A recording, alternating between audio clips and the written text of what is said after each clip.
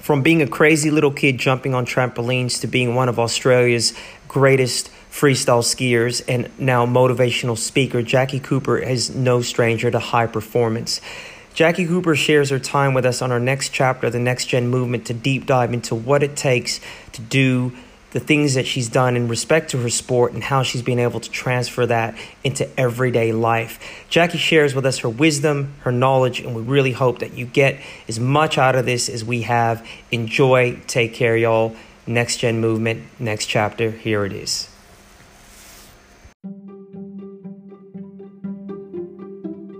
Welcome to Next Gen Movement, our sole mission to empower tomorrow's leaders by harnessing and unleashing collective wisdom, lessons, and experiences of thought leaders within the community. If you're listening, it's To from the Next Gen Movement, and I have my co-host RJ with me talking about our next guest. She's quite remarkable with speeding down an alpine ski slope at blistering speeds of up to 150 kilometers an hour to take off and fly and maneuver through the air, and more importantly, stick the landing. Jackie Cooper is someone we're grateful to have as our next guest. She is a multi-world title holder in the sport of aerial skiing, with representing Australia in the Olympics. She also has a passion in advocating clean sport with drug and alcohol prevention, as well as being a wonderful role model in educating the youth of today to make healthier choices and life habits. We're absolutely stoked to have Jackie on the Next Gen Movement as the next chapter. Welcome, Jackie. Hi, guys. How's it going? Really good. So just quickly, I've never been off a jump at 150k an hour. I reckon that's Evel Knievel. That's aerial skiing's about 70 kilometers per hour. So okay, I messed that up because I was doing some research into it, and I saw that you can carry up to speeds of 95 miles per hour. So that would be in downhill. But in aerial skiing, you think about it though, you're coming into a jump that's the same height as the warped wall on the Ninja Warrior, and you're coming off at 70 kilometers per hour, which is faster than we're allowed to drive our car these days. So it's still bloody fast and it's super scary. And yes, you still need to stick the landing. Yeah, well, thank you for educating me on that. I wasn't too sure. So yeah, thank you for correcting me on that. Like, I guess that leads me into my first question. So also, as RJ and I are fellow athletes, #NotSkiers, we are more long distance runners in the world of marathons and ultra marathons. It's fascinating to know about your story because definitely did some research on how years prior, like you broke your back, you've had knee reconstructions, shoulder, hip reconstructions, and it's fascinating to see how you've bounced back. So definitely very admirable. But just curious to know, with like you're going through that injury, how how were you able to bounce through that? Because I'm going through injury right now, and I guess all the fear and the uncertainty that goes through it, it's quite applicable in today's world and going through a pandemic and the massive transformative year that 2020 has become. Curious to know how you managed to get through that and how you battled the fear of that. Yeah, I reckon 2020 is like a major reconstruction because no one was ready for it. And now we're going to have to reconstruct, ourselves so that we can come out stronger and better and to be an even stronger community. So a massive reconstruction for everyone this year. But mine, I've had shoulder, hip, elbow, knee, I've broken my back, pelvis, hip, dislocated my hip, broken my face. It's been pretty major. But what I would say is that I never ever once thought to myself in a 20-year career that was too much for me, or I can't handle this anymore, or I don't want to go through that injury again. And in aerial skiing, it isn't a possibility that you'll get injured. When we opened up with knowing that an aerial skier goes off a jump at 70 kilometers per hour and you do go up into the air for 3 seconds at the height of a 4-story building and you come down onto a hard landing hill, it's an absolute reality that you will get injured. So knowing that that's there, you know what you're basically getting involved with. And so for me, I loved what I did. I loved it. And, you've got to love the danger element and you've also got to love when things don't go right. And I think for a lot of people, that's when the wheels fall off, is that when something goes wrong, they can't handle it. They weren't ready for it. They can't be adaptive or think beyond what's happening now. But for me, you know, I was always ready for it. I'm thinking, this is a dangerous sport. I will get injured. So I was prepared to always move forward and move on. And in a sport like that, like, there's brief moments where you hold up the ski and you've got a victory and you win and people play your Australian anthem. It's all beautiful, but that only lasts a few minutes. So I think to be competitive, and I think dominate a sport for 20 years, you can't just love those small moments of victory. You have to love all of the other stuff, and all of the other stuff, especially in aerial skiing. It's hardship, it's adversity, it's coming back from injury. But I think the way I always moved forward was I attached goals to recovery, to injury, to a rehabilitation plan, and I'm very goal orientated. So that sort of ticks my boxes and inspires me as a person. So I was able to feel good about what I was doing at the time and didn't look back and think how bad that injury was. I was just always focused forward. It's a fantastic answer, Jackie, and I'll probably take it a few steps back, because it's evident that you have a different relationship to fear, and I'm wondering if that's nurture or nature. And I just want to ask you, I mean, obviously every sport has its extreme version, so I would imagine as a kid you were skiing and at some point you got interested in the more, I suppose, quote unquote extreme side of the sport. Now, how did your parents, I think this is really important, how did your parents view what you were doing in the face of the potential danger, and how did they support you or maybe not support you through that process? Well, I actually entered the sport as a non-skier. So I was a kid fascinated with acrobatics, and this is the nurture nature. I grew up outside of winter sport, but what I grew up on was a trampoline, and I was always trying to go higher. I was always trying to teach myself tricks. My little mind and my soul and my body, I craved being upside down, you know, so much so that I deliberately made friends with kids that had trampolines. So I was just purely interested in just jumping around, and I was nuts. Like, I'm a triplet. My parents had 2 other kids born on the same day as me. Wow. And this is a great way to be able to study obviously the environment that we grow up in. Same parenting, born on the same day. 2 were happy having their feet on the ground, and me, I was the type of kid that actually sought out fear and risky things. So jumping up and down on a trampoline for 16 years. I met a gentleman at a trampoline one day who happened to be involved in the sport aerial skiing that told me I could somersault on snow. And I thought, this is amazing. What? I've been somersaulting on a trampoline and a bed. I don't know that you could do that on snow. And he said, yeah, I reckon you'd be great. And so they set a plan for me to be in the sport and recruited me. And he said, in 10 years, you'll be a world champion. So 10 years later, I was a world champion. And I think at the time when you get recruited into a sport like that, you know, my dad, he was actually just happy to sort of get me out of the house. I don't think he was thinking long-term about me being a world champion. He just thought, oh my God, someone please take the energy out of the house and put it elsewhere. Yeah. And, you know, they didn't really think too much about it. But it's a bit sad, you know, later on, you know, I found out when I retired that my mum was always too nervous to answer the phone. She always thought that it could be a potential life-altering injury, so either a paraplegia or anything potentially worse. So I told her that I would only ever ring her when I won a World Cup or if I was heavily injured. So she knew the phone call was either going to be one or the other, which is a bit scary, really. Did you win or are you in hospital? So, yeah, they just got used to the idea that I did that. But, you know, obviously you don't just go out and do a triple somersault on day one. It took many years for me to reach those speeds and those heights. So by the time I was actually doing the highest degree of difficulty in the world, they had 10 years to wrap their head around the danger that follows that. Yeah, right. Yeah. There's a lot of, I think an easy trend to kind of, that translates across everything is fear with this sport.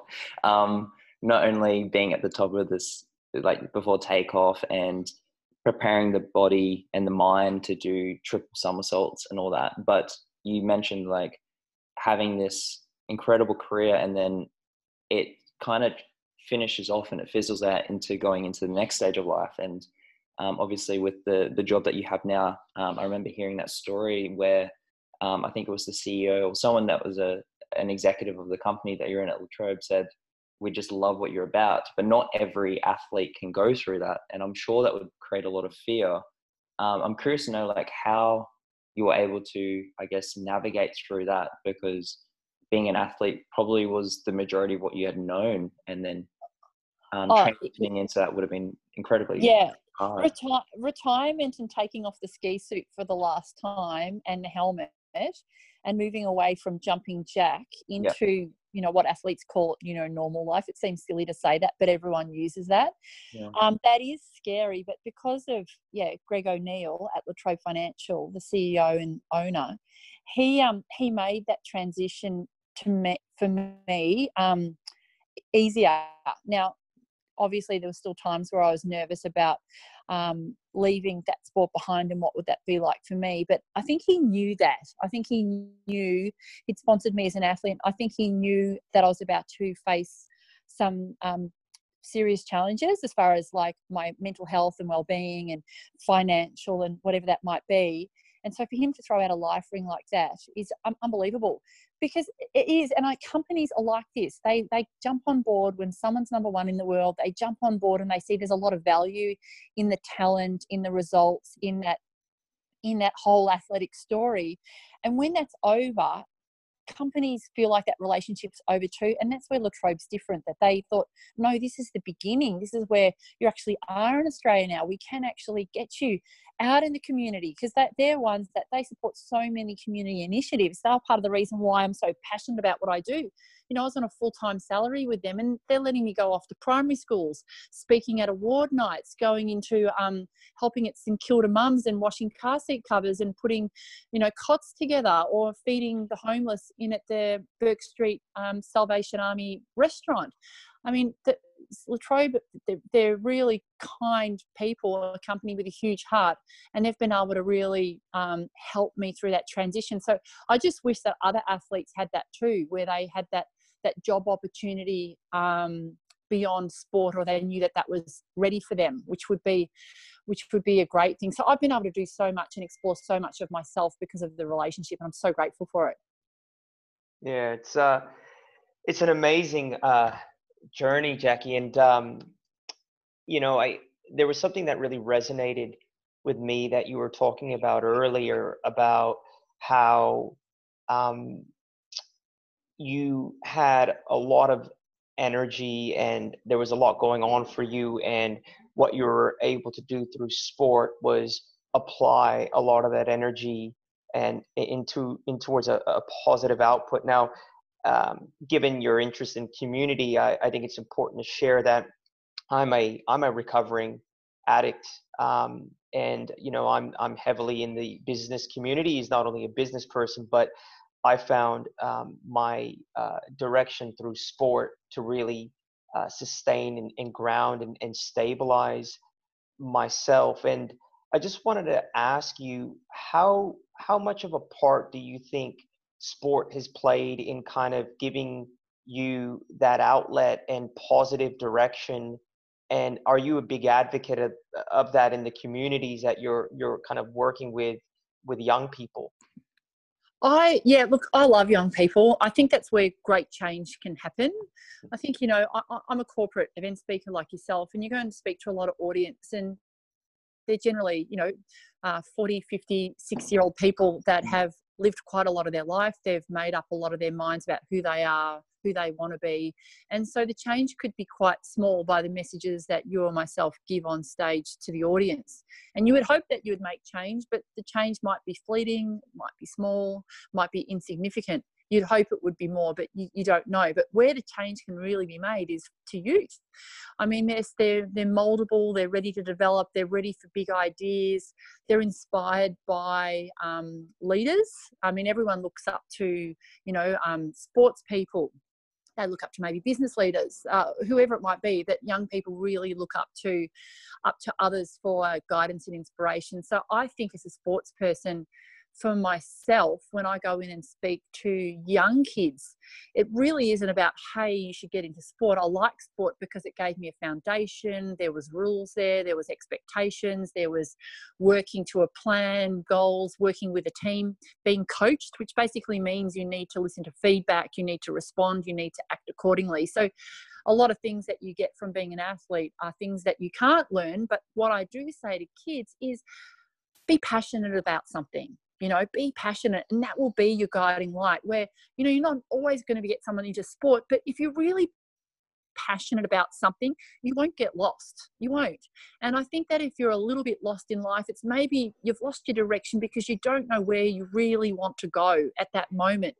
But if you've got something that you're passionate about, and it's something that you've got a lot of goals and you've got some framework around it, and you've got some support there, I think it'll keep everyone moving in the right direction. So I think that's the most important thing, is just making sure that kids have a passion. And some kids don't know what it is, but it's there. You just need to help them unlock that, and they'll be like, aha, I can do this, or that's something that I want to do, but I didn't think I could do it. So it's about helping them realize that.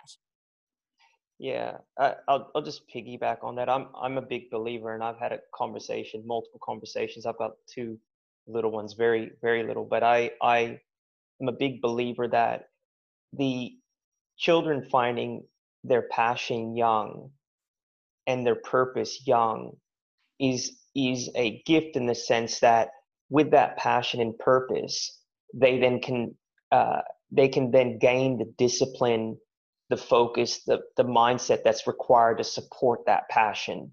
And I think that's why behaviorally finding a passion and purpose, whether it be science, whether it be sport, whether it be whatever, is important, because then to sustain that passion, the attributes that create a successful human being are evolved and developed, right? So if a person is passionate about maths, for instance, they have to learn to study, they have to be disciplined with that study. And so you then build the attributes and behaviors and habits that are critical to kind of building a successful human being, right? Yeah, 100%. I mean, I already see it in my 7-year-old. Ever since she could talk, she's talking about wanting to be a doctor, and she likes that idea about being a doctor. And as she's gotten older, her idea around being a doctor and helping has changed. And when I say older, she's only 7, and she's already told me that she wants to be a doctor in communities where healthcare services aren't there. And she says, I want to be there to be a person for someone who doesn't have somebody else to help them. So I really do think she'll do that. I think she'll go and live somewhere, and she'll be a doctor that lives in a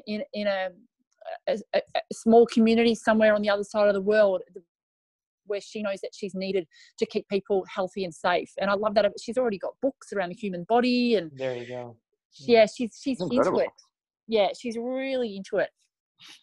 How that came about, that's quite phenomenal, how someone at that age is already thinking about this and is obviously observing and taking in as much of what's going on in the world and trying to turn that into not only a positive but also change. So that's quite, because it's quite specific to what's going on right now in the world. Obviously there's a lot of... Yeah, she's a very empathetic little girl. She's actually been poked and prodded since she was a little thing. She had undiagnosed celiac disease from when she was 6 months old and vomited 5 days a week. When she was 2, she weighed the same as a 10-month-old baby. She's had stomach operations. The little thing, she's had it pretty rough. Not rough compared to obviously some families out there that deal with, cancers and serious illness. But for her, she's been in and out of hospital, and she wants to be a doctor because she knows that the doctors help her. They help her sister and her brother, and then it's just she watches the television. She sees what's on the TV right now. She's really moved and upset by all of it, and she knows that there's a lot of people that don't have support, and she wants to be them, but medically. Yeah. Do you see that it's something that's just natural for her now because she has been able to endure something that can be quite traumatic, that she has a lot of compassion for that? Yeah, yes, absolutely. She's she's a little bit different, our big girl. We call her Moo. You know, Thomas and Grace, they're 5-year-old twins, and, you know, someone could be injured or hurt, and they think, oh, that's bad, but they're not moved or affected by it. Our 7-year-old is.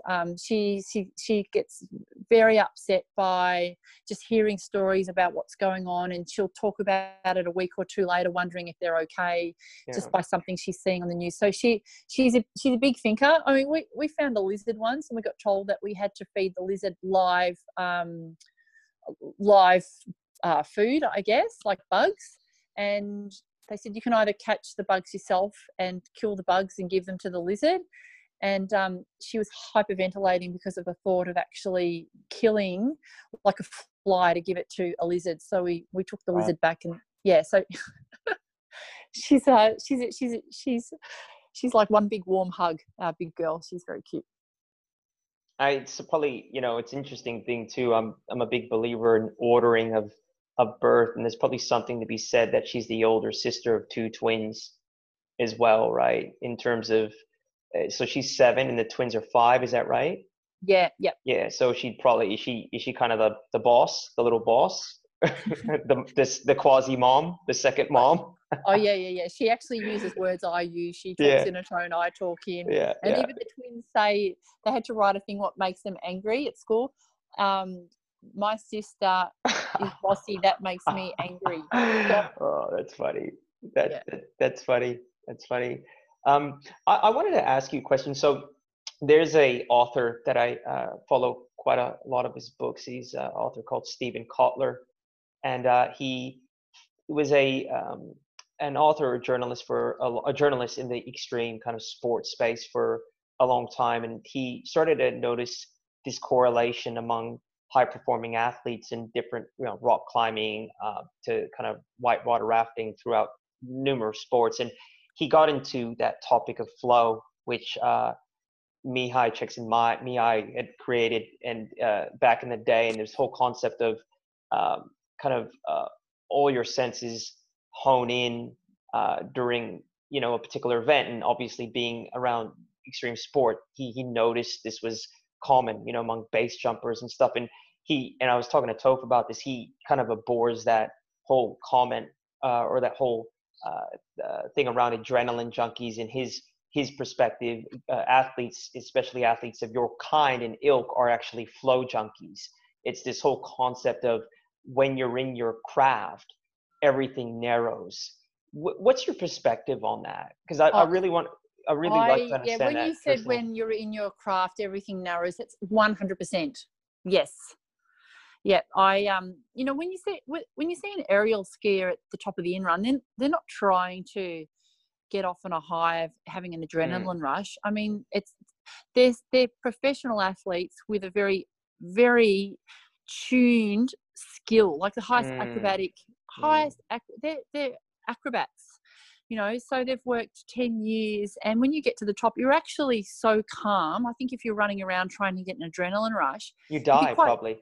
Yeah, you could die, right? Yeah, you really would. You know, you see athletes' breathing techniques and all those senses. You hear differently. I feel wind on my ears. I know that there's a tailwind coming. There's things that sound clearer. I look for cues in my environment before I go off the jump. You know, if you're trying to just get an adrenaline rush, you're foaming at the mouth, acting like a crazy person. And you see athletes standing at the top, and they are calm, and they're about to go off a jump at 70 kilometers per hour. So yes, it does narrow. And I love when you said that they've honed their craft, because that's exactly right. There's no Hail Marys or pulling a rabbit out of a hat here trying to get some adrenaline. Do something else. Like you would go to Luna Park, or go on a roller coaster where you belt it in. You wouldn't do aerial skiing. Well, you know what? That actually really dovetails into, I think, a really important point you made earlier. And I think it needs to be driven home, because everyone we've talked to that comes from the high performance space in one way or another says the same thing, that you have to fall in love with the process, the suffering, the all that stuff. That two All of minutes it. when you're standing on a podium, that's the result of, it's like an ultra marathon, Topaz. You know that the run is actually the easiest part. It's the training. It's like the 8-9 months of training that you lead up to, the sacrifice, the getting your ass kicked by your partner because you're never home, all that kind of stuff. You kind of have to fall in love with that, right, Jackie? Well, that's right. And you know what? You have to. And at the end of the day too, like there's going to be a winner, and it might not be you too. So you've got to know that that whilst you do those 8 or 9 months and you are getting your ass kicked by your partner, there's no guarantee that that person standing on the top at the end of the day is going to be you, because of environment, because of anything that plays into the outcome of, the final outcome with the result. So there's some people that have been on their national team competing for their country, doing exactly what I did, the sacrifice, the this, that, and the other, and they've never even stood on the podium. And I would ask myself, oh my gosh, you've been competing for 10 years and you've never won a World Cup medal. But then that is a stupid question, because why? Because they love it. They love the process. Yes, they've got a dream of standing on that podium, and that 2 minutes they would hold on for the rest of their life, but they might never get on the podium, right? But they love all that process in getting themselves to the event where there is a chance that just might be them that day. And that's what drives them. It's the just might be them that day. I'm hearing a lot of, with obviously the process and that, and where you've gotten to yourself, it obviously takes a lot of habit and getting into the right routine and a rhythm. Well, I guess what is something quite practical to give to anyone that's listening that isn't maybe an athlete, and how they can, if they are feeling lost, because you're talking about how you do advocate this to kids and say, look, it's about doing something that you love, but something that might be listening that is quite feeling lost, and for yourself that's obviously big on habits, what is something powerful that you can give them today that's actually quite practical? What I would say, first of all, about habits is that whether you realise it or not, we practice habits every day, and a lot of them are bad habits. So I would say is that do a bit of an audit on what you're actually doing. So, and that might be your thinking habits. Am I thinking positively? What do I say about myself to myself? I mean, we have these conversations with ourselves. We speak more with ourselves, even more so these days in isolation than ever before. So it would start with making sure that your mind is right. So what are my habits around how I feel about myself, what I say about myself, what I think about myself?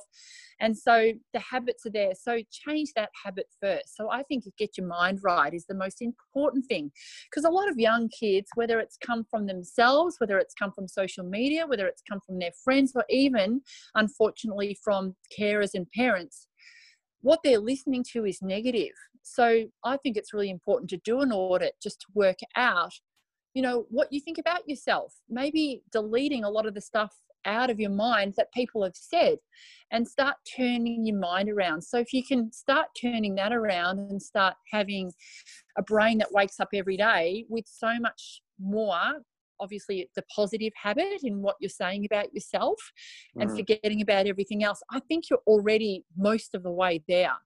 And that's something that I did really well in my sport, is that, there's the adversity side of things, you've got teammates, you've got competitors, you've got all of this stuff. And if you actually took it all in and you listen to all of the different voices, you would start to wonder who you are, what you're doing this for. And you've just got to start recognizing when it's negative and when not to use it, and hanging on to the positive and actually changing the conversation within yourself. So that would be my biggest thing, is change your mind. It'll change your attitude.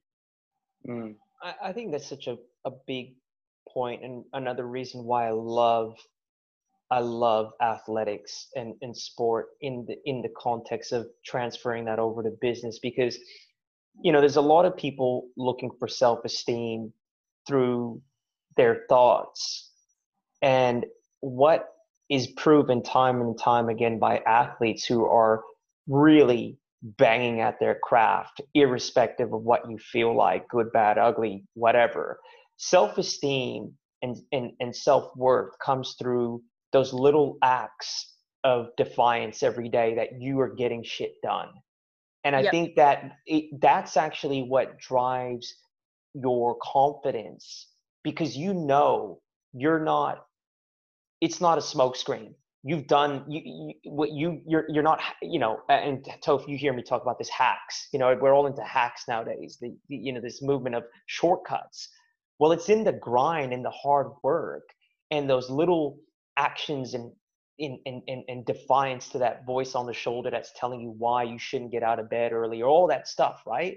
That is going to build you up. And that's, I guess, what you're saying is that it's, you know, you kind of, you get out there and you do it, and the behavior starts to compound, the little habits start to compound, and you shift and you change and you grow. That's right, but it has to start with your mind though. So there's no use in going out there and going, I'm passionate about this, I really want to do it. But at the end of the day, if you're sitting there and your conversations about yourself or your situation is all negative, it's actually just not going to happen.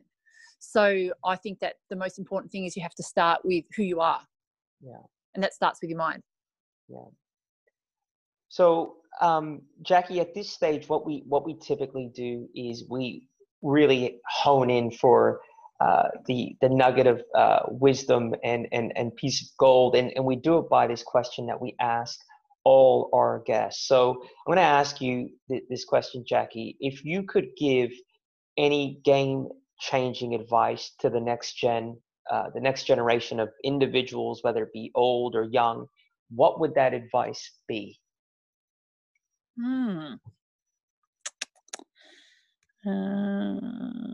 Okay. Yep, I've got it. Should I? Yeah, you ask the question now? Oh, I think it's really important to have a mentor or a leader.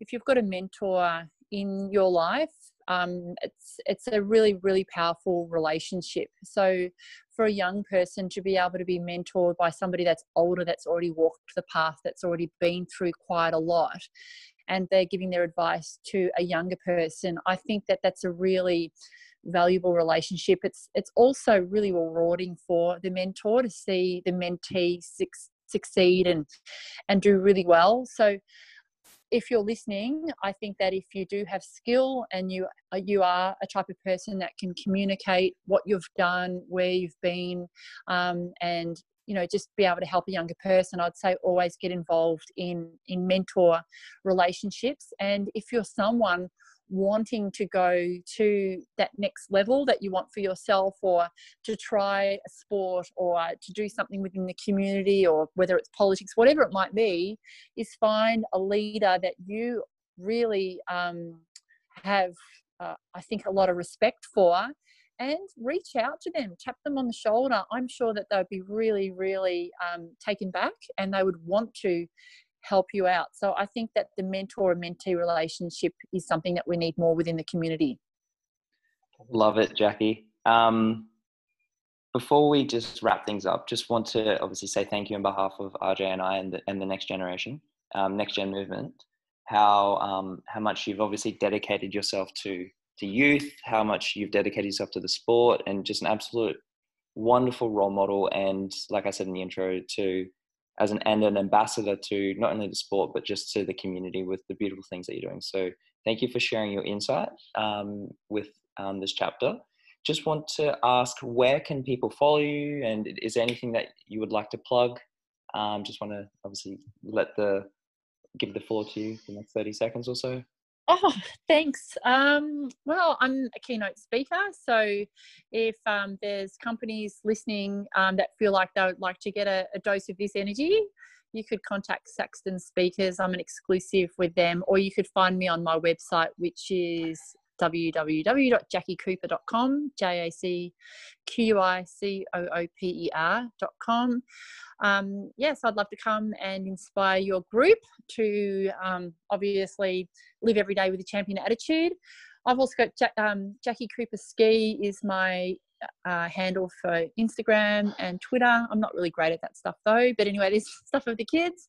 And also just wanted to thank my relationship with La Trobe Financial for their ongoing support to me as a person, as a mum, and as an individual that can give more than just somersaulting, as a person that's valuable within the company. So thank you. Love it. Thank you, Jackie. Thank Okay, you thanks, so much. guys. Thank you so much for your time. Please join us on this dynamic chapter of the Next Gen movement as we dive into conversation with big wave surfer Mark Matthews around his craft, what it took for him to reach the highest of heights, and ultimately how he pivoted into a new space of the corporate and motivational speaking scene after he had a career-ending injury. Mark is super humble. Originally hailing from the beaches of Maroubra, he conquered his sport not only in national but on an international level. This conversation is super engaging, and Mark has that laid-back style, but he's unbelievably articulate in terms of being able to decipher the mechanisms that helped him hone and deliver the best performances in his craft, and then leverage those capabilities into different areas in his life. This is a chat that you do not want to miss. Take care. Speak to y'all soon. Much love.